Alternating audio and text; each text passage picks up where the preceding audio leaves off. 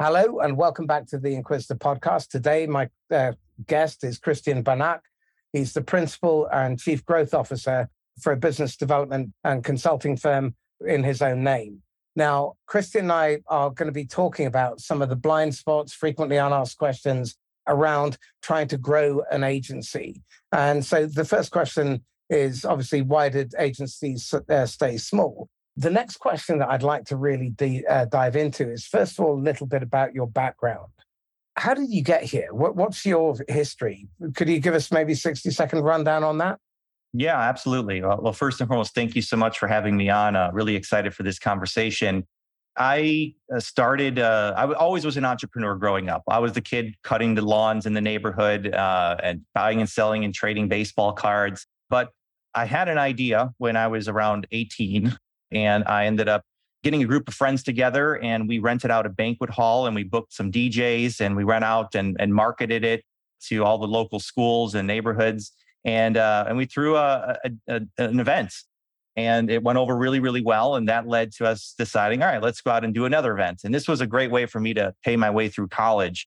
And then after I got out of college, I decided, I was still doing these events, but I decided to take it a little bit more serious. And at the time, I ended up getting a job as a marketing coordinator at a company, quit that business and went all in on the business that I was, these events that I was doing.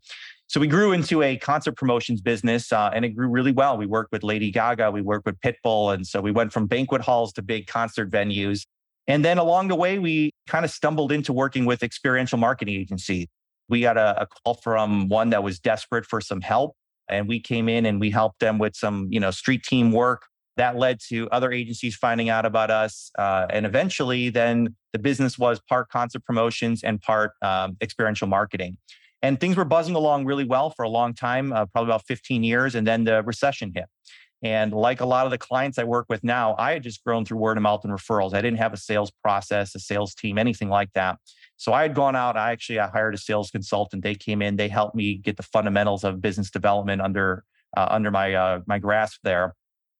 What happened is I loved it so much, I decided it was time for a change. I closed down my business and I went all in working in business development roles at agencies. And I did that for about 10 years, discovered that my superpower was really top of the funnel, generating leads with big enterprise companies.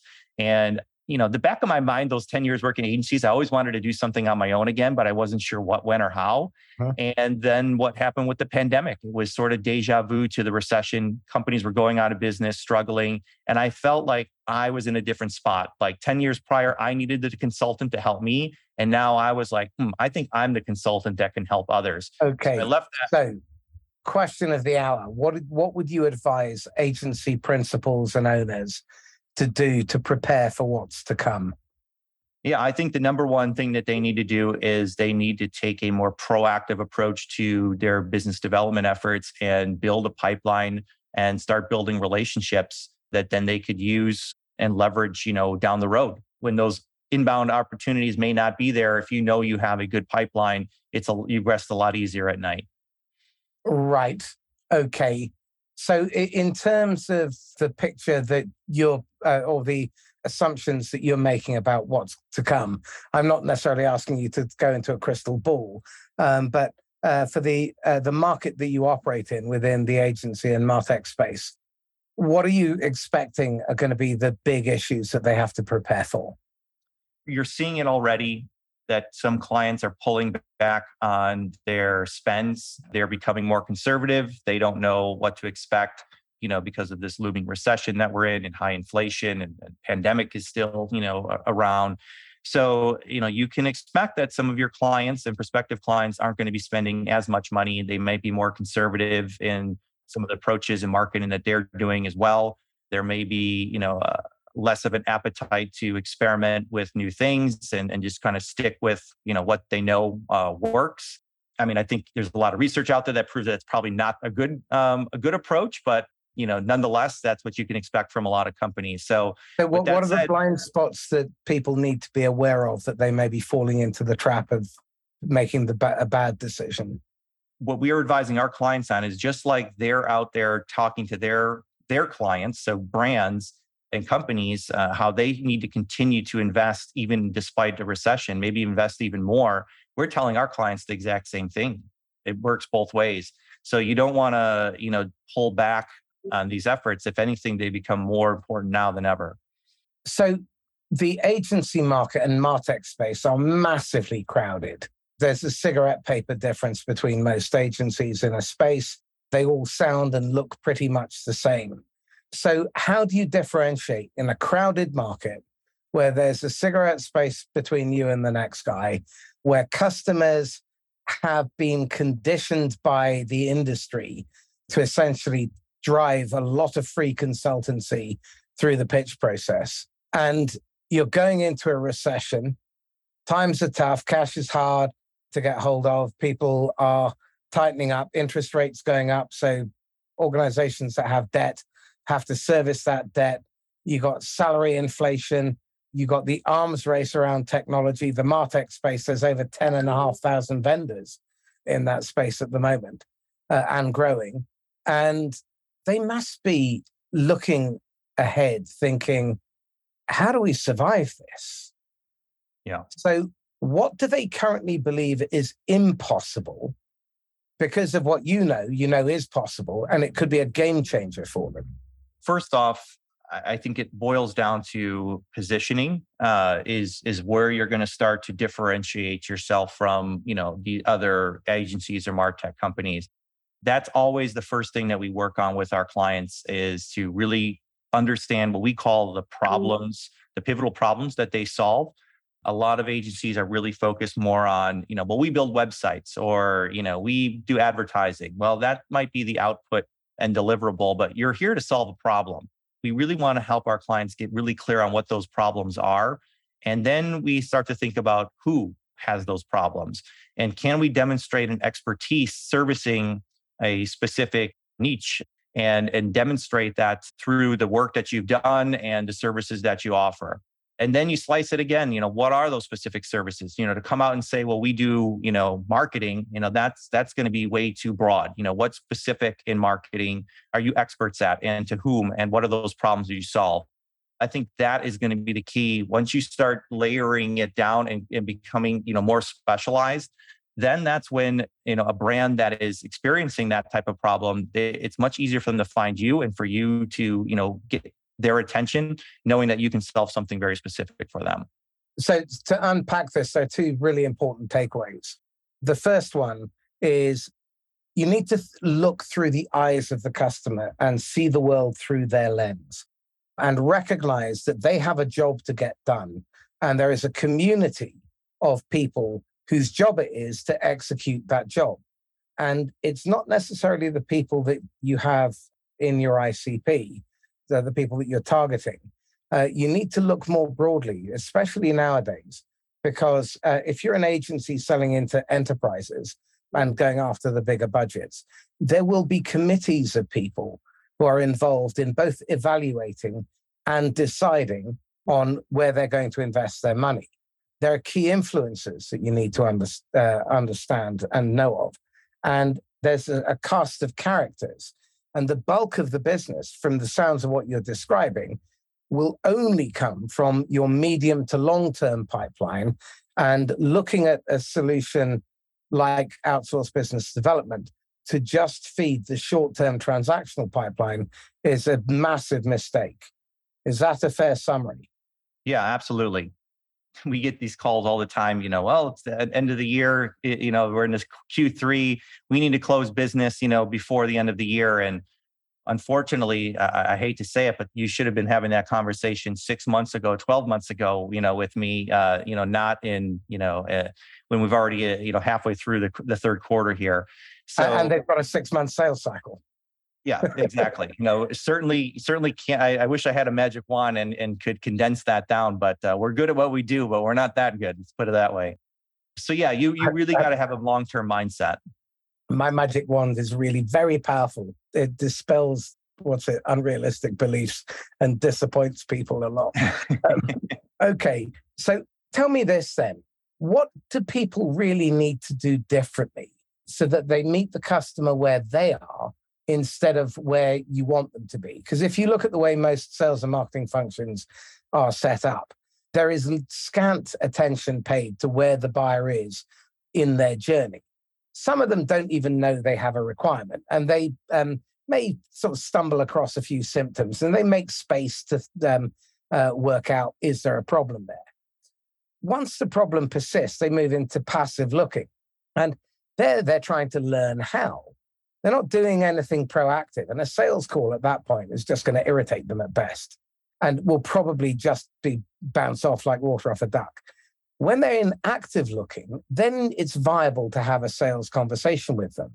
But that could be 3 to 36 months prior. If you haven't done all of that nurturing, then when you turn up, chances are you'll only have 1 to 2 points of contact within the account. And that's meant to cover an evaluation team of 6 to 16 people. Now, you essentially, when you do that, you're putting yourself into a crapshoot. So my question is this: do your clients, when they eventually overcome their need to satisfy their short-term fix, do they come to you and say, well, what we'd like you to do is build that medium to long-term funnel and then help us to nurture that? Yeah, the clients that get it, certainly that's the mindset. And the clients that we have the long-term success with, are thinking more on the medium and the long term. Right. So describe to me the difference between the long-term success and the short-term failure.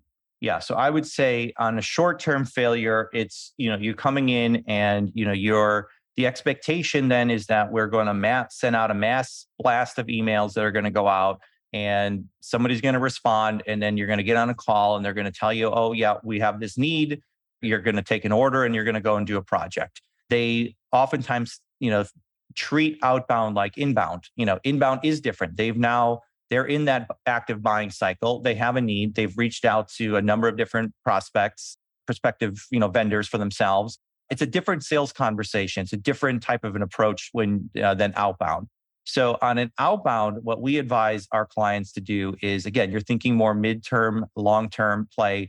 So we don't even like to have sales conversations. We don't call them sales conversations. We help our clients, what we call insights meetings. So I talked earlier about problems. So think about the problems that you solve for clients and what is your unique perspective on how a brand can solve that problem.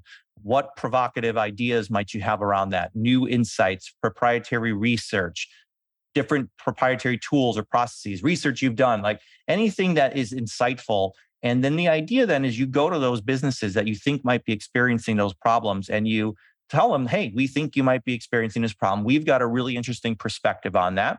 We're interested in getting to know you, and we'd be willing to, spend an hour together to share some of those insights with you. Very different conversation than a sales call. This is now getting some smart people together, some thought leaders, subject matter experts to have a conversation, unpack. This is what we're seeing. This is what you're seeing. And that is the way to start a relationship off. And from there, that is the first step. And then you can continue to nurture that lead over a long period of time. But a lot of times in that initial conversation, they may understand that they have some problems, but you are hopefully unpacking other problems and uncovering other things that they're experiencing that they may, and again, they're probably not actively looking for it, but you've helped them uncover that. Right. So now that this is really a question about how you manage the expectations of your clients, because I work with a lot of biz dev and growth consultancies, and because of a failure to manage expectations right from the off, and then keep reminding them, because sometimes they forget, of what your responsibility and accountabilities are and what's within your locus of control and what they have to own and control. What is it? I'm guessing that 9 out of 10 will have given scant thought to what their involvement is in the biz dev outsourcing relationship. So could you paint a picture of what a client can realistically expect to need to commit to in the first 120 days? Yeah, it's a great question. And yeah, it's often overlooked. We really try to stay away from the word outsourced because I think it gives the wrong connotation of what the relationship actually is. It's more of a partnership. It's a collaboration. We're an extension of your team. outsource means we're going to handle it all. Like we still need to be collaborative. And, so for us, we really like to spend the first, 30 days really in a more of a discovery and strategy to understand again, those problems, the audience, what type of insights you have. So, we really believe more in, measuring twice and then cutting once. Now, with that said, there still needs to be, I think the foundation for all of this is really that understanding the problems that you solve and understanding having some sort of unique point of view.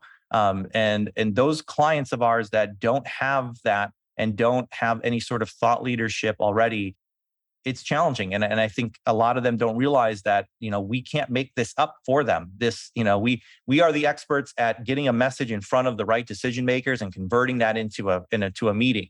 But we still need the thought leadership, the expertise that we can take and package and go to that. I think it speaks to something else as well. And I'm really curious from your perspective. As the owner of the business, and you're looking at your spiraling costs, because salary inflation, there's full employment in the UK and the US when it comes to sales, pretty much. On LinkedIn 2 months ago, there were 8 jobs for every applicant. Now, that's really very telling. A lot of people are leaving. People are setting up side hustles. So as a small to medium-sized business, which 98% of agencies are, they probably won't be able to afford the salary inflation. Then you've got the arms race around technology, because for a full-time, do-nothing-else kind of firm like yours, you have to invest in that. And I'm guessing each month there's an eye-watering subscription bill for technology. And then on top of that, you've got the arms race for data. And in this day and age for outbound, the entire foundation is the list and building the list. Because if you could build the wrong list, you're digging the hole in the wrong place.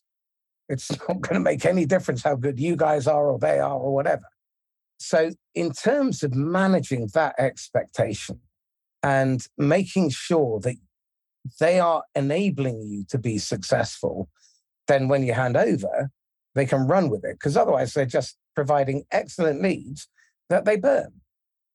So I'm curious, how do you manage those expectations? What do you have to do? What's the onboarding process look like? Yeah.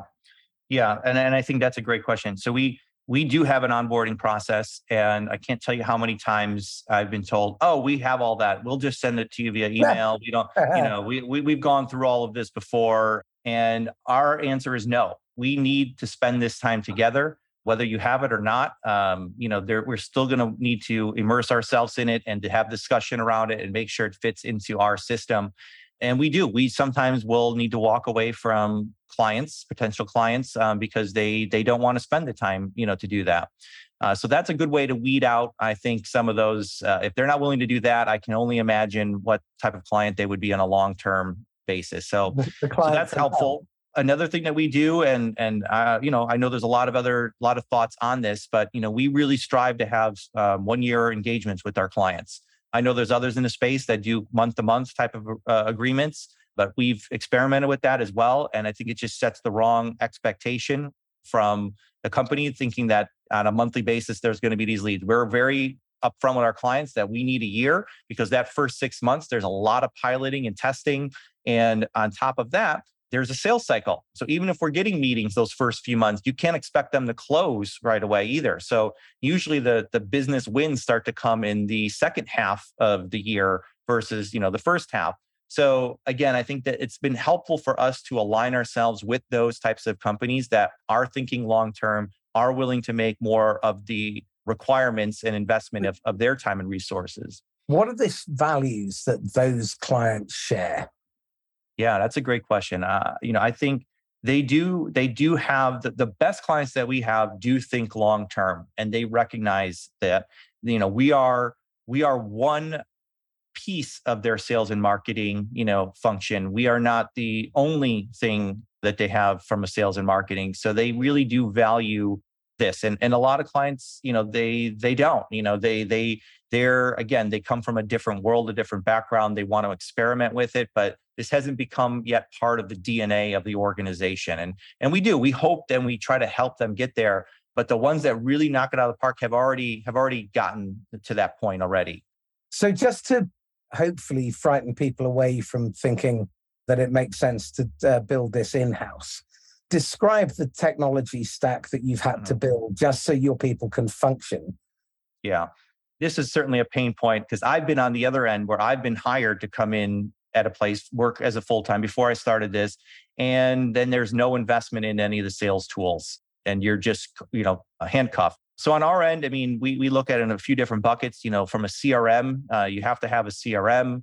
So there's an investment, whether it be a Salesforce or HubSpot or something similar, but you have to be able to track your activity and your funnel. Then there's, sales engagement platforms. So what are you using to set up your sequences and your emails? Are you using a dialer? For us, again, to get the scale that we need, we're using these type of technologies and these. How many conversations do your people have per hour? I would say, we're using a dialer right now. So, we're probably, 3 or 4 conversations in an hour with the dialer. Okay. Without the dialer, that might be 3 or 4 the entire day. Okay. So with a dialer, you can probably get 3x. With a parallel dialer plus the data and the human navigator, something like Connect and Sell, you can get 6 to 20 conversations per hour. But that depends on the quality of the list. So how much do you spend typically per campaign on data? Yeah, on the data, I mean, we're using ZoomInfo. We have another resource, Winmo, which is very advertising marketing specific. We use LinkedIn Sales Navigator. But, yes, we have those tools, that we pull lists from, but then we have humans that are going through those lists because, Absolutely. You can't just pull a list of companies and prospects and just start blasting it up. You have to, it takes a human touch to it as well. And on average, to get a campaign started, how long in terms of effort, human effort and time, does it take to put together a clean list that's been verified that it's phone ready? Yeah. So that you're not wasting your time talking to dead numbers and gatekeepers and voicemail. I mean, for us, we're able to do that in, within a couple of days, we can turn around a verified list because we just have the system process, dedicated people. This is what they do day in and day out. But if somebody was to try to take this on themselves, what we could do in 2 or 3 days might take them a week or more. Right. Okay. And then the analytics piece. So do you use any conversational analytics, Gong, Chorus, anything like that? We don't necessarily. We use some of that for ourselves, for our own internal sales operations. But in terms of our clients, we're really just more so getting them that first meeting, and then they are responsible for what happens there. But my point, my question is really, if they were building it in-house in order to help them. So, what are you looking at in terms of outlay per head for that? Yeah, I'm not sure. I couldn't tell you what the cost right now for Gong or Chorus is. We would definitely. If you're doing any decent sized volume of discovery calls, you should have that type of technology so you can optimize. So there's a whole nother cost that's often again overlooked. So just on buying in or renting that stack, you're probably looking at about $5 to $7 grand per rep per year. Yeah, I would say probably even a little bit more than that. Yeah. Right. So add that to the salary. So SDRs, BDRs are going 35 to 50 quite comfortably, plus commission. Yeah. Well, what we're seeing here in the US at least is even more than that. For those that are at least coming with a couple of years of experience. And that's even for us. If you're just starting off, you don't want to hire somebody that has never done this before. Because you need someone to hold their hand and to manage them, to train them. And if you're a small company, you don't have a sales manager that's able to do that. So you really need somebody that's going to come in with some experience already. And you've now touched on another really important point. In agencies, I worked in agencies for years. And what I've seen is that because they don't really understand sales, they hire people and they're expecting one thing. And the salesperson does something very different, and then they fire them, and they have this revolving door. So the biz dev function within agencies tends to be 12, 18 months? Yeah, I think it's about 12 months, 13 months. Yeah. Right. Well, the data on this is really clear. Salespeople hit their full stride somewhere in year 3.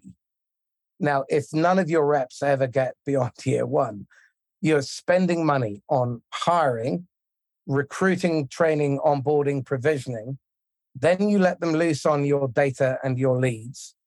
And then they burn through all those people. And there are many customers who will never do business with you because of the experience they've had. And the true cost of a wrong hire in enterprise sales in tech, it may be different, it will be different in others, but it's anywhere between 35 and 125 times salary. You're about to hire spend the price of a mortgage every year on hiring this person. Make sure you hire the right person first time. So another fantastically good reason for outsourcing to people with experience is they can test your messaging and do all of that stuff quickly, giving you time to patiently hire, because you do not want to make a wrong hire. It's the single biggest hidden cost in any business, and it will create a nightmare for the manager. It's a false economy just having a warm body in a seat. Absolutely. Okay. So in terms of the complexity of trying to put together a BD team, what are the challenges that someone would face if they were considering trying to do this in-house? Yeah, I mean, starting from the top, what we just talked about, recruiting in and of itself, trying to find somebody to come in. It's very competitive market right now. So getting somebody in there. What we're also seeing, at least in our space, which is again more advertising agencies, most of the BDRs they want to work in more of a sexy, SaaS type brand. And they want to then, within a year, they want to be promoted and move into an AE role. They don't want to be in a BDR role. So finding somebody that wants to work in the industry that maybe even has some sort of background in advertising and marketing, it's more challenging, at least in our industry. And trying to find people that have some level of experience already that aren't looking to just use this and jump into an AE role right away. So recruiting is very challenging right off the bat.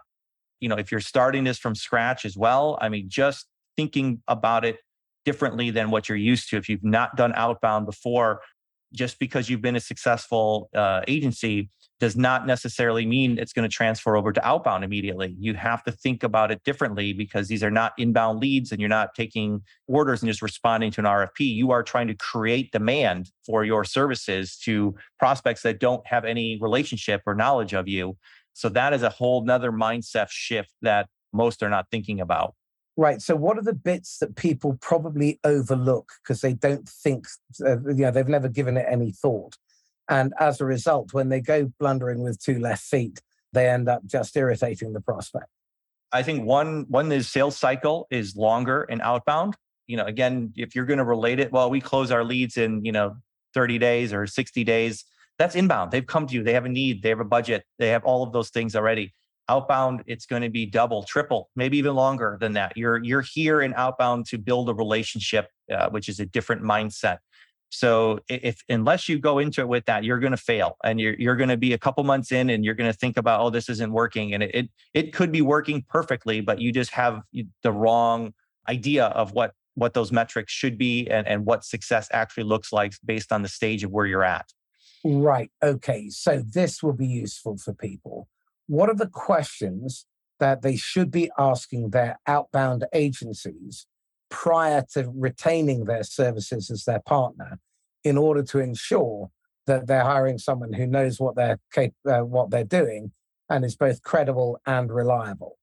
Yeah. A few different things. I think finding a partner that has worked extensively already in your industry is going to be helpful. We work a lot with agencies, so we can onboard very quickly because we understand that world. If I were to be approached from some other industry that I've never worked on, the process is going to be a lot longer. So you want to find someone that specializes in your industry already. You're going to want to make sure, you're going to want to ask about their approach too. Is it mass emails that are going out and just kind of dialing for dollars? Or is this really a more strategic, personalized based approach? Because again, you don't want some agency that's going to come in here and potentially ruin the reputation of your company because they're just sending out mass blast emails and burning through lists. And there's a lot of bad actors that are out there that are doing that type of work. So you want to really drill down and understand what their process is and how hands-on and white glove it really is. You're going to want to know also who's working on your business. Are these folks that are onshore here, or are these outsourced people that are working overseas and don't speak your language very well? because again, you're not going to see, great results this day and age from workers. I mean, nothing against that, but we believe that really, if we're going to call a CMO or a CEO of a company here in the US, there has to be that language cannot be a barrier, to that, and the quality of work. Then, as much as they may try to do well, I think that's also important, is understanding, where is the team based that's going to be working on, and getting to meet those people before you sign any sort of contract with them is also key. So, from your perspective, what does your operating rhythm look like in terms of how you, as the founder and your team, engage with your clients so that there's that frequency of touch, that intimacy? So what we do is we take a team-based approach. We have really kind of four distinct functions. So we have what we call the business development director. This is someone very senior that is the strategist. So really helping with those problems and the audience and the offers. And that's the day-to-day contact with our client. We're available. I mean, we're meeting with our clients on a weekly basis to review results, to talk about strategy for upcoming campaigns, to get feedback on, how best should we respond to, objections, to, even if they're interested in and things. So, what type of transparency, I think that's another question back to your other question, what type of transparency that they're going to provide is also another key. So, but back to your team question. So we have the business director. They're working through that. We have our data team then that is building out all of these lists and finding the phone numbers and emails. We have a copywriting team that is writing all the different emails and writing the cold call scripts and doing all that personalization. And then we have our business development manager, or BDR, and they're now more the frontline person that is actually sending the emails, doing the cold calling. So on a week-to-week basis, we're meeting with our clients weekly. When we have a positive response, we're looping back with them. We're providing weekly reports, and then we provide a monthly kind of more in-depth wrap-up report for them. So it does take, again, to just think you're going to outsource this and that's it. That's not how this is going to work best. So what I'm hearing you say is that if they hire in a BDR, that BDR will also have to do list building, list cleansing, sequencing, sequence building, copywriting, outreach, outbound follow-up, and then multiple follow-ups because no one's there on the first call. And you're going to pay them 50, 60, 80, 120 grand to do 7 jobs. Right. Yeah. And we just found that that's unrealistic. First and foremost, I think separating the closers and the hunters, the prospectors is key, right? So our whole model is you're the closer, we are the prospector. But within the prospecting, what we've found is that it's trying to find a unicorn that can do all of those things, really, really well.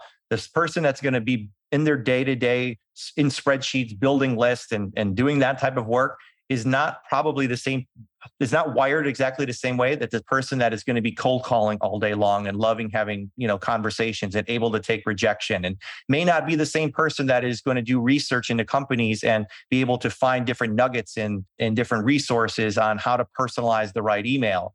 These are different skill sets. So how did your relationship change with your customers in relation to this level of intimacy and accountability when you moved from the 3-month contract to the 12-month contract? It aligned us, much better. I think the upfront strategy work that we do, and we spend a lot of time having them understand what the process that we have here. I think that was key for us also, is we have codified a process and our clients are very familiar, with that process. So I think it's given them a greater level of appreciation of the amount of work that actually does go into what we do. And I think it's then made them, more understanding of and manage their expectations better on what's realistic and what's not. And so when you're managing expectations, what is a realistic time frame for them to start breaking ground, start realizing the benefits, break even, and then to achieve a good level of profitability that meets with their ROI requirements? So do they need to get $1.30 back for every dollar they invest, or do they need $5 or $10 back? So once we've spent our 1 month in strategy, we go into market, and we're generally starting to set some meetings in that first month. I think because of the strategy work, we're able to start seeing some results. Now, I would say it takes maybe up to the first 3 months to really start getting into the rhythm. Because what we're also seeing is just because you send out an email and someone expresses interest, it could still take 2 months to actually 3 months to actually have that appointment actually happen because calendars are busy, these executives are running around, things change. Timing, yes. So, so it takes, I think, 3 months to really start getting into a good rhythm of the number of meetings. And then we know there's a sales cycle. A lot of our clients, it's 3 months, 6 months, 12 months, right? So in terms of when you start seeing some wins start to come across, usually that happens in, say, month 7 to 12, of our relationship with the client. Now, those projects, they might start up as projects. So they might be smaller in nature. You're not necessarily going to win $1 million maybe right out of the gates. So, where the ROI really starts to happen is in the second year, of the program. And, we like to see our clients, once they've invested, in it for 2 years to have like a 10x type of return. But it takes patience and it takes an investment of time and money to get to that point. And it's really frustrating at times when you see a client, you're 6 months in, well, we haven't won any business yet. This isn't working. They pull the plug. And it's like, you went through all of this and you pull out way too soon. Yeah, it's a perennial problem and one that I think is a byproduct of who we've recruited as our leaders. I think the last 30, 40 years, there has been a real focus on growth at any cost, on delivering value to shareholders, but it's been run by finance people. And without being overly disparaging, they don't really take into account the human factors. And as a result, they burn through enormous amounts of staff and resources because they create the conditions where people are set up to fail and they leave because there's just, why should they stay? The other problem is their expectation is all about instant gratification. But if you want to make profit, the real profit comes in expansion sales. So this is just a study on SaaS, but it was a 2019 study by Bank SaaS, and they found that 18% profit came from new business, 170% from upsell, and 1,150% from expansion sales. So I'm really curious. What Chris Dannon, who was Zig Ziglar's right-hand man for years, 35 years, he taught me something which is really valuable, which is when he prospects for a customer who will be a customer in 15 years. And that's a very different mindset. You get reflected back what you project out. And I've been teaching my reps to do the same thing. And as a result, they end up having a human-to-human conversation with a much higher conversion rate on first contact. Because the average, and this is from 80 million cold calls, the average conversion from effective to first meeting is 14 conversations. So you have to have 14 effectives to book one meeting. But on average, it takes 33 to 46 dial attempts to get through to that one effective. So you're talking about an enormous human tariff here. Yeah. And if you're really interested in keeping profit and having money that you can invest, money you've collected and you can spend, then it does make sense to really focus on different questions, such as how can we apply the same resource and skill for higher return?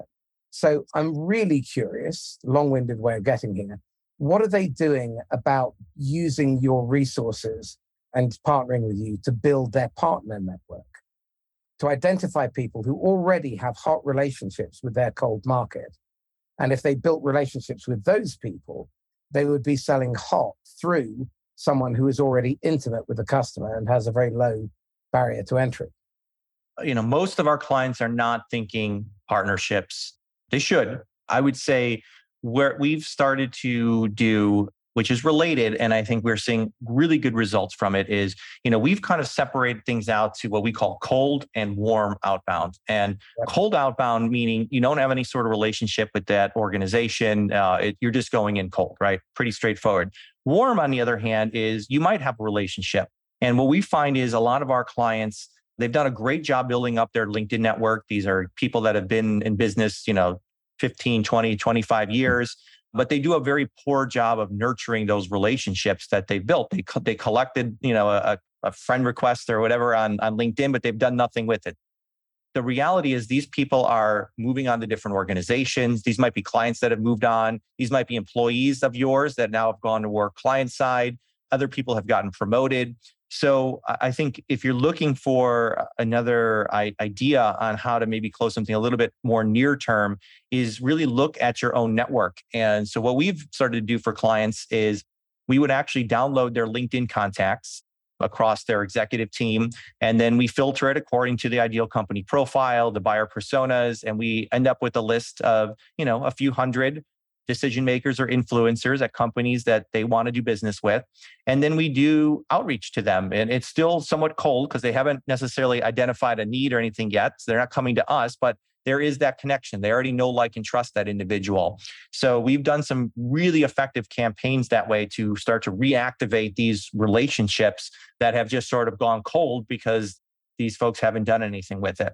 So I think that's something that you should always kind of keep your eyes on that, because it's one thing, again, you meet with these folks, but what are you doing to actively keep them engaged?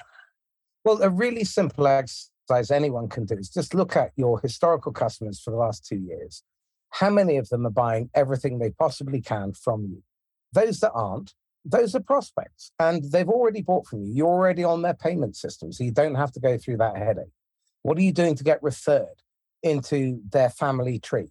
Sister companies, parent companies, subsidiaries, overseas subsidiaries.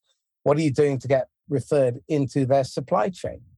A lot of their suppliers could probably use your services. What about their partners, channels, strategic alliances, JVs, alumni, people who've gone elsewhere, customers? All of these represent a fantastic opportunity for you to get referred. And if you're using a partner like Christian, then why not have them focus on building those additional relationships? Because remember, when it comes to the decision, it's different from the evaluation. The evaluation, the RFP, all of that stuff is not necessarily the same people who ultimately make the decision. They could be a different committee. There may be some of the same people, but if you've got a groundswell where you have a dozen people who support your case and your three competitors have 1.65 each, which is the average, you're going to have a lot more support. Now, that social proof carries an enormous amount of weight in many organizations, not all. You'll still have people who have leaders who say, I'll take a captain's call and do whatever they like. But the people who have to live with the decision, who are the beneficiaries or suffer the byproduct or the after effect of making the wrong decision, those are probably the people on the evaluation committee. Those are the ones that you need to get close to. So the type of campaign, I'm very frustrated because I see so many people focus on the cold market exclusively when there is this latent pool of business that's already warm to you and people are wasting. So when you've seen people do that, what has been if you look year on year or quarter on quarter, what was the difference in actual revenues as a result of going back to those existing customers? I mean, the sheer number of, first of all, let's just start at the top. The conversion rate of how many people you reach out to cold versus warm, I would say probably around 5x the number of meetings you're able to get by going after the same people. So you're starting with more meetings right out of the gates. We're finding that the sales cycle or those opportunities then moving to an opportunity, those meetings turning into an opportunity, at least double or triple the number than if you're going cold. And then that sales cycle, we're also finding, maybe, less than half of what it would be from a cold. So you're having more meetings, getting more opportunities, and you're closing them faster. Okay, so let's just unpack this for the finance directors who may be listening.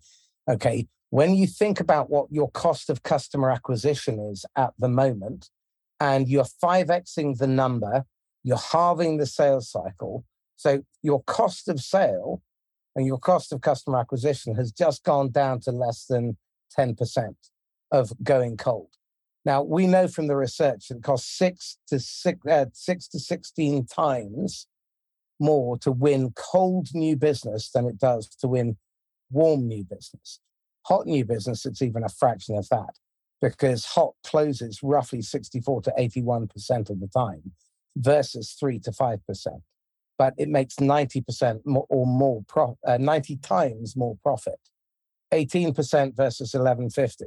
I mean, it's a huge difference. And what that means is that a campaign like this with a partner who is properly equipped and properly funded with the right tech stack and access to the right data means that you can achieve your outcome in probably half the time and for about 1/10 of the cost. Now, find me an investor that does not see that as an upside for them. Yeah. So, my challenge to all of you is to rethink how you're approaching your go to market. Stop thinking about the short term, think medium to long term. Yes, you have to keep the lights on, but if you keep your medium to long term pipeline as your primary focus, in 6 to 9 months, you will never, ever, ever have a short term pipeline problem again. So you'll never suffer feast and famine. You will also have the ability to pick and choose which opportunities you want to pursue and who you don't want to, because you want to get closer and closer to your hero customer all the time. I mean, imagine how good that could get if all you were doing was working with your hero customers and they were buying multiple products and services from you and then bringing their wealthy friends to do the same. That's what a campaign like this or a partnership like this can afford you. Or you can use it to try and make up some short-term pipeline issues, and then you can fire them in 3 to 6 months. Yeah. Christian, we're coming to the top of the hour. What would you like to summarize back to the audience in terms of the key takeaways, that you'd like them to walk away and implement? Yeah. I think the first thing is shifting the mindset from, we hate using the word even lead generation because we think about it in terms of building relationships. And I haven't coined it a great term, but think about this as building relationships, not as generating leads. I think that will change your mindset, as nobody thinks about relationships in the short term. They're thinking about it more long term. So I think that's number one. I think if you're considering doing this, if you don't have experience, you really want to make sure that you're working with a partner, or you're either willing to make the right investments for the next 24 months, or you're going to work with a partner that can get it done for you. Because if you're going to go at it and not go in enough, you're not going to see the results, and you're going to be unhappy and think it doesn't work when it really it was a lack of capital that you put against it. It goes all the way. I mean, that's from the people that you're going to invest in. That's the technology tools that you're going to bring in. And do you have the right process in place as well? So this can be highly successful for you, but you have to have the right mindset and think long-term with it. Excellent advice. Okay. You've got a golden ticket and you can go back and advise the idiot Christian, age 23. What one choice bit of advice could you give him that he would have probably have ignored but would have benefited from?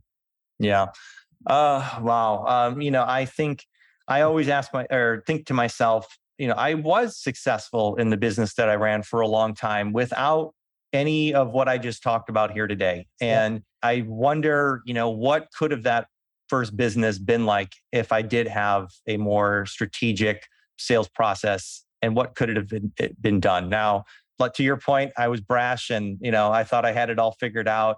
But the reality is I probably left a huge opportunity on the table. I'm very happy where I ended up today. So I have no regrets to it, but it would be a fun, exercise. So if you went back and you started that business again today, what would you do differently? To be honest with you, I wouldn't be in that business today. What I've also come to realize with that business is that I was working with a lot of small businesses at the time, a lot of the concert promotions. And I think now I'm much more comfortable working more on enterprise.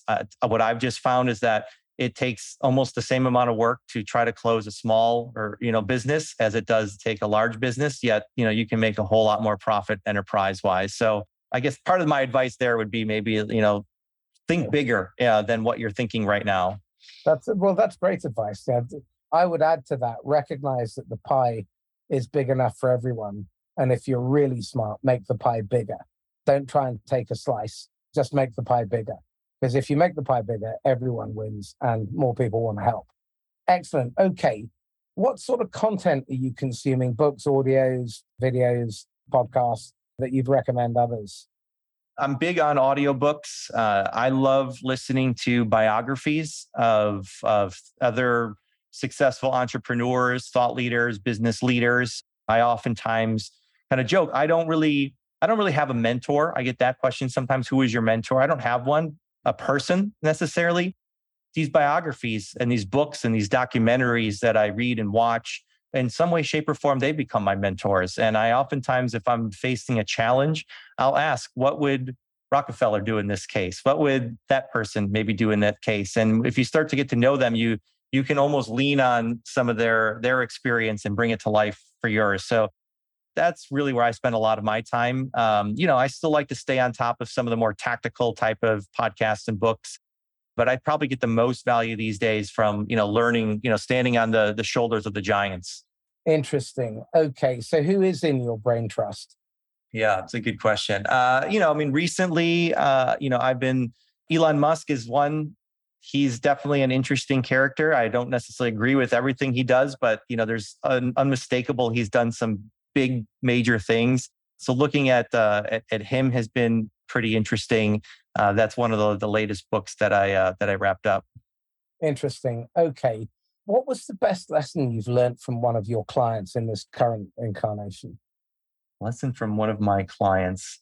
I think one of the things that really struck me from working with one of our clients in particular was the whole idea of pushing them as well. I think sometimes we're scared of what the client may say, and are you going to ruffle their feathers, and are you going to upset them? But a lot of times that's what they want. That they want. That's our job. That is our job. Yeah.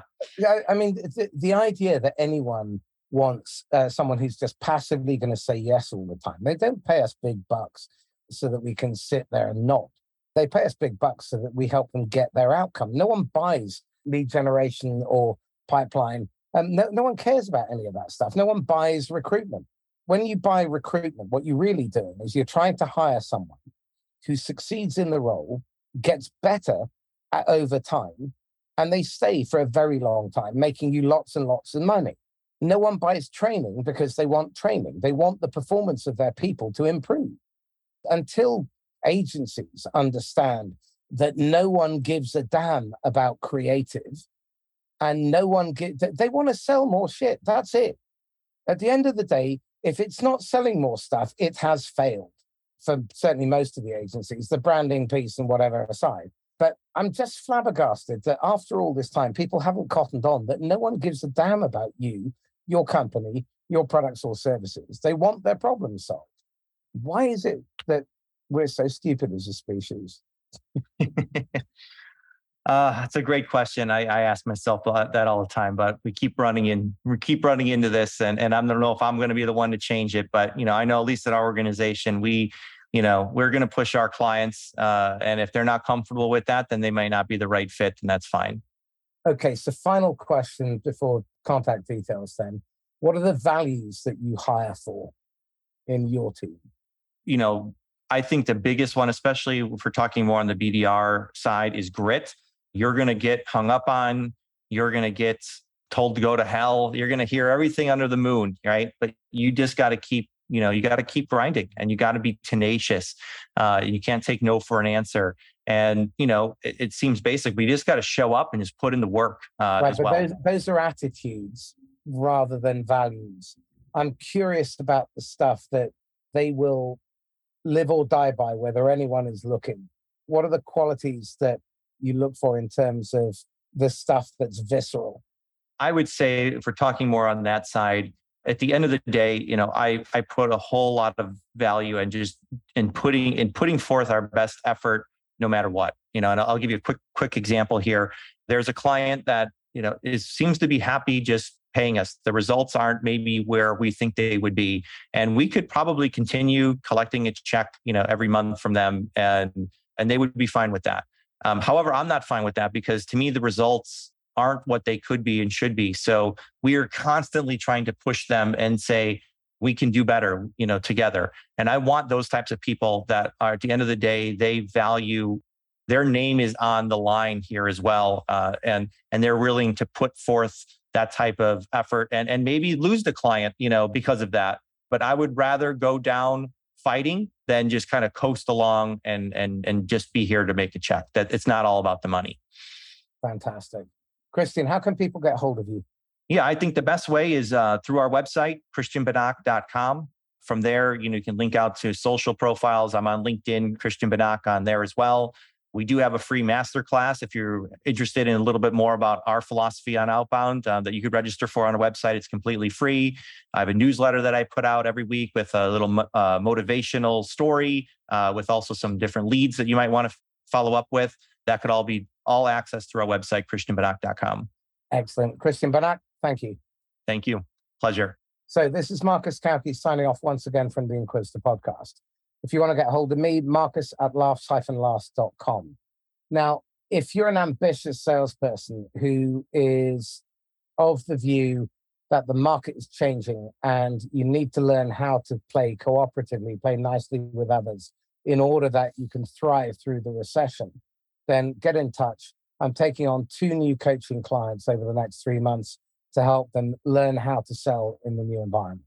So if you want to get hold of me, Marcus at laughs-last.com.